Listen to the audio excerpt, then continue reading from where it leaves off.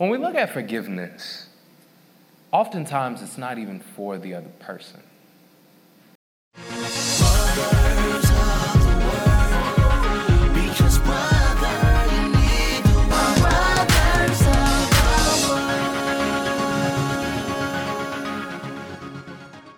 And now for Forgive Them and Forget the Revenge.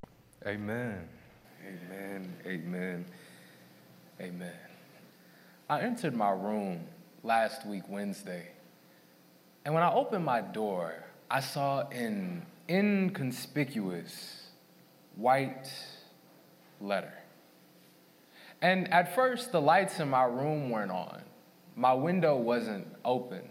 The only thing that let me see this inconspicuous white paper was the natural lighting from the living room behind me.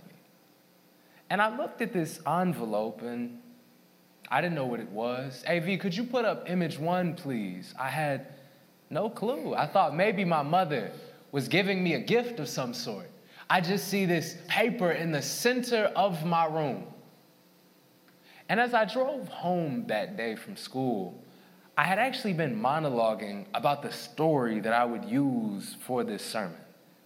It's a message about forgiveness. And recently I had been playing a lot of basketball, and sometimes I would get so enthralled and passionate that I would just want revenge. But all of those stories would run on for too long, and they seemed too penile, and they didn't seem personal enough. AV, could you put up image 2, please? This inconspicuous white envelope, though I have no clue how it ended up in the center of my floor, was one of the last things that I had reminding me of my long-lost cat named Toby. He passed on January 12th, 2021. And when I saw that, and I didn't immediately think, I'm a pastor, okay, there's definitely a story in this. But it came a little bit later. You see, the thing about Toby's passing was, it was sudden. It was unexpected. And there was something very interesting that came along with it. While Toby lived, he was a great cat, but there was one thing about him that I could never quite get over, at least while he was living. And that was that Toby would pee on the floor. He had a litter box. Shoot, sometimes he had 2 litter boxes. Would change out the litter, maybe that was it. Would get a whole different brand, maybe that was it. He would still pee on the floor. And he would know he wasn't supposed to do it because sometimes I would see him and he was getting in position to use the bathroom and I would move in his direction and he would sprint to the litter box. He was fine, but he would pee on the floor.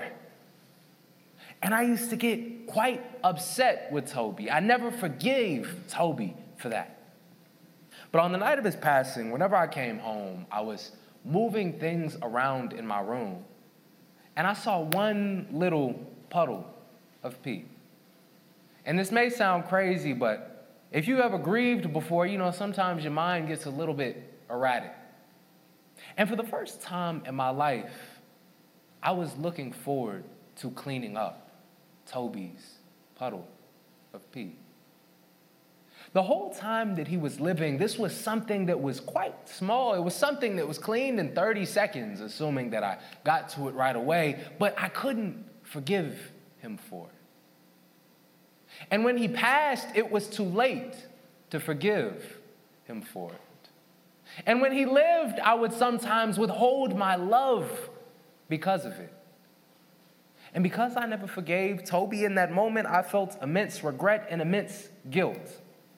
Because something so small was used to put a blemish on my heart towards an otherwise seemingly perfect cat.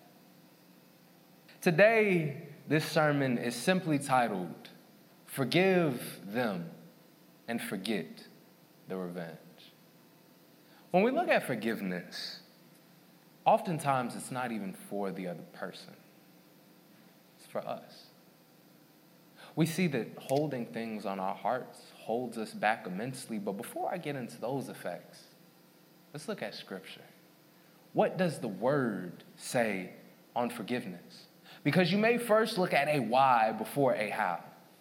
And in Matthew 6, reading in the NIV translation, verses 14 and 15, it simply reads, "For if you forgive other people when they sin against you, your heavenly Father will also forgive you.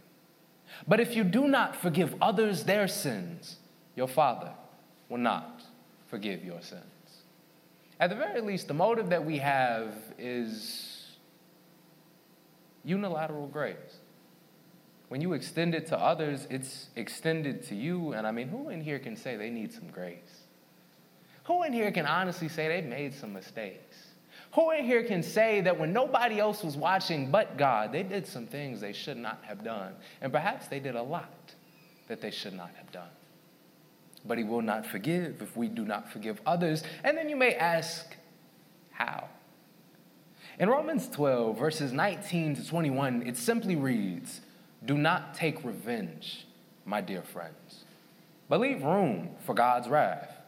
For it is written, 'It is mine to avenge, I will repay,' says the Lord. On the contrary, if your enemy is hungry, feed him. If he is thirsty, give him something to drink. In doing this, you will heap burning coals on his head. Do not be overcome by evil, but overcome evil with good." You see, for most of us, if we saw a hungry enemy, that's an opportunity for them to starve. If we chose to feed that enemy, perhaps we'd poison it. At the very least, we'd spit in it, right? But what happens if we just, fed them fully? Clean drink, clean food, with no expectation of return. At the very least, it tells you yourself this: they have no power over me. At the very least, they have no psychological power over me. You release the stress and the worry of vengeance, and even when you look at the idea of vengeance, you oftentimes find yourself asking the question, is it ever enough? When somebody is really your enemy, you don't just want to spit in their food. You don't just want to see them starve. You want the worst. And then you may get a little bit of revenge to them, but what happens when they want vengeance back? And now you have two parties going at each other in ever-escalating manners, and then you have a feud that cannot finish until one finds themselves in a fatal place. It's never enough. It's never enough. And then you spend your life looking over your shoulder, and when you have them looking over their shoulder, it's still never enough. The satisfaction does not outweigh the worry, the stress, the angst. Forgiveness is a powerful thing. And if we look at what psychology today says about forgiveness, it simply reads, I'm going to just go in order of what I wrote. I'm going to just stick to the schedule. What's an example of this? Jesus. You see, when guards came to capture Jesus, somebody cut off the guard's ear. And what did Jesus do? He healed it. You see, when rulers mocked Jesus, when crowds called for Barabbas to be saved, for Jesus to be persecuted, even though Barabbas was a known criminal, whenever rulers mocked Jesus, whenever guards placed a crown of thorns on his head, whenever they flogged him with leather whips that had goat bones on the head of it or smooth stones on the head of it, whenever he was nailed to a cross, whenever he was told to carry it even when it was a weight he could not bear, what did he say in the end?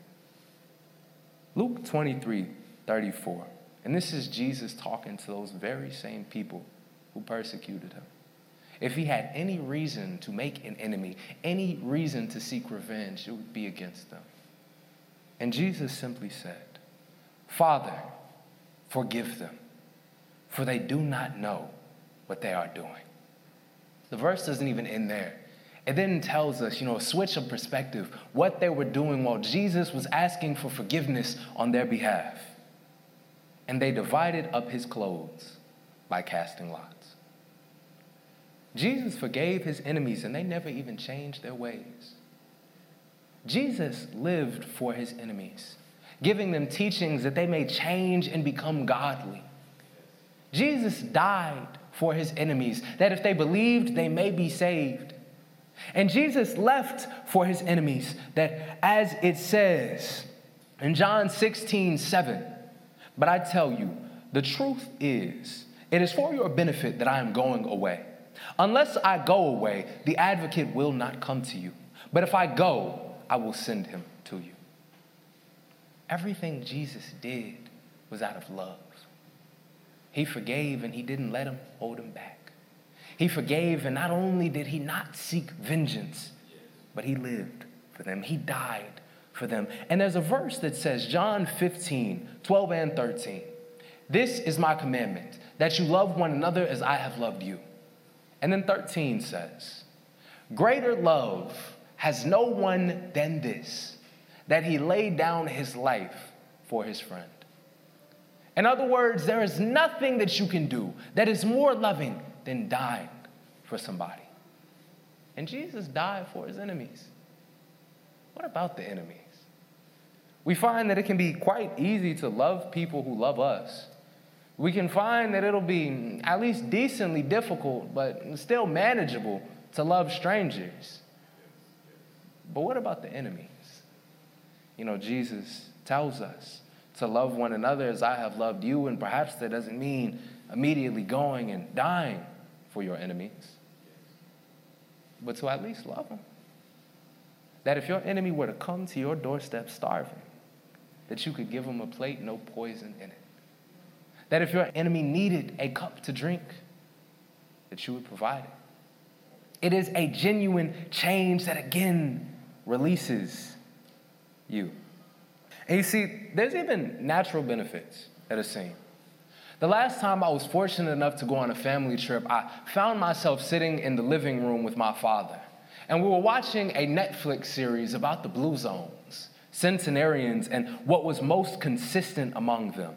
And I took notes for the first 3 communities before I realized it was pretty much overlapping. And I was seeing the same trends just in different regions and cultures. Same message, different wording. And the main consistent things were they had good nutrition and they didn't eat a lot. They were physically active and they had close-knit communities. But there was a 4th one. And for the 3 communities that I took note of, I'm going to just read how I worded it for each of them. First, forgive fast, live fun, make everyone happy, lighthearted. Second, lower stress life, non-chronic. Third, they had 2 actually. They were service/volunteer oriented, and they had a don't worry lifestyle. Instead, they had faith and they had hope. We saw that these individuals who were centenarians, or they lived to at least 100, had this consistent theme of not allowing for others and their remorse, their vengeance, their disregard for their personal well-being to hold them back. Oftentimes, we'll be utterly infuriated by people who don't even think of us. They occupied every living thought, every waking thought in our minds, and we don't even pass theirs. You know, psychology today says that forgiving others helps to restore your own humanity. And that's mental, but there's physical too. Johns Hopkins medicine finds that the genuine internalized action of forgiveness reduces the risk of heart attack, lowers cholesterol, improves sleep quality, decreases blood pressure, pain, and anxiety. It combats depression and stress, and the impact of forgiveness keeps growing as people age. You see, some people under the sound of my voice have held on to unforgiveness for decades. For decades. Nothing changes in the outside world. The stress, the unforgiveness, the pent-up anger does not further yourself or change the world in any positive way. All it does is weigh you down. Shoot, some people under the sound of my voice have not forgiven themselves for years.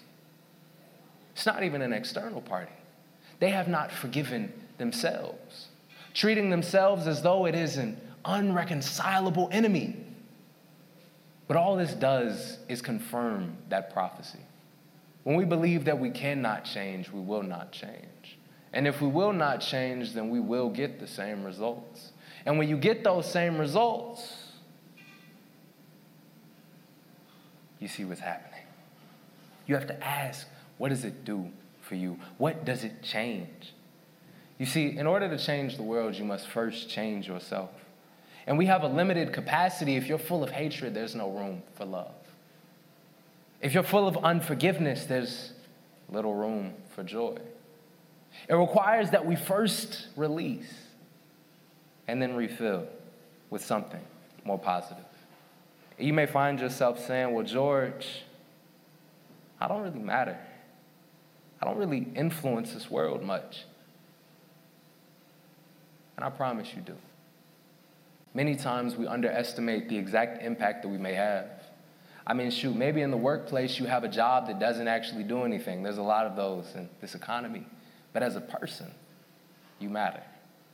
You could find yourself looking at one situation with varying perspectives. An individual is wearing a colorful coat, and you may say, that's a vibrant jacket that you have. You could also find yourself saying, why is that jacket so colorful? It's like a unicorn vomited on it. And you may say it under your breath thinking, they don't hear me. They don't hear me. It's good. Only for them to hear you. And they internalize that, and they go home and they throw that coat away, never to wear it again. They look upon other colorful clothing, and when they see it, what do they say? Why is that clothing so colorful? It's like a unicorn threw up on it. But had they heard the positivity, it could have been a repeating loop, because many times these hurts only create more hurts. And a saying that I heard fairly recently, to paraphrase, was that generational trauma continues through generations because nobody is willing to feel the pain. We just let the symptoms continue because the trauma and the root of it is so uncomfortable, we're not willing to sit in it. And I would agree that it's difficult, but I never said you had to do it alone. Calling upon the name of Jesus in prayer, surrounding yourself in this world with a community of people who can help build you up, a community of people that whenever you're feeling that hatred in your heart, they don't encourage it. In my 18 years of living, I've only ever hated 2 people, for real. And the last individual, every time I would talk to somebody who was a mutual contact, they would say, you know, that person, they have good intentions. They have good intentions. And my response was always the same. Good intentions paved the road to hell. But I kept hearing that. And I decided I wanted to be deliberate in my healing and my forgiveness process. I didn't say forget. Because you forget and they do it again, and now you have to start all over. But forgive and forget the revenge. There's no need for retaliation. And when I was deliberate with that forgiveness and I heard that support from individuals outside of me, I came to the conclusion that I can extend them grace. I've made mistakes. And sure, they probably had good intentions for me, even though it looked pretty hypocritical and rather a matter of biases in this specific situation. But I'll bite. I'll forgive. And that chain of hatred was broken there. That chain of anger that I felt behind closed doors, and to be quite frank, that person probably never knows I ever hated them at all. It's a pain that we feel that eats us until there's nothing left to eat. But if you're still living, you're still human. You can still forgive. You can still heal. You can still love. And so the call to action today is super simple. Never said it was easy. That is to forgive and forget the revenge. And if it's something quite traumatic, seek therapy.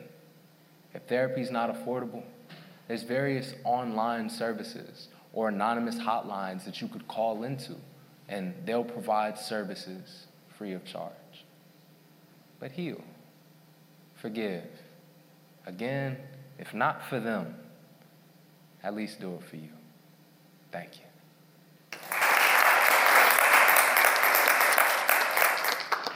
You are listening to brothersoftheword.com. This was the message titled Forgive Them and Forget the Revenge by George Bronner.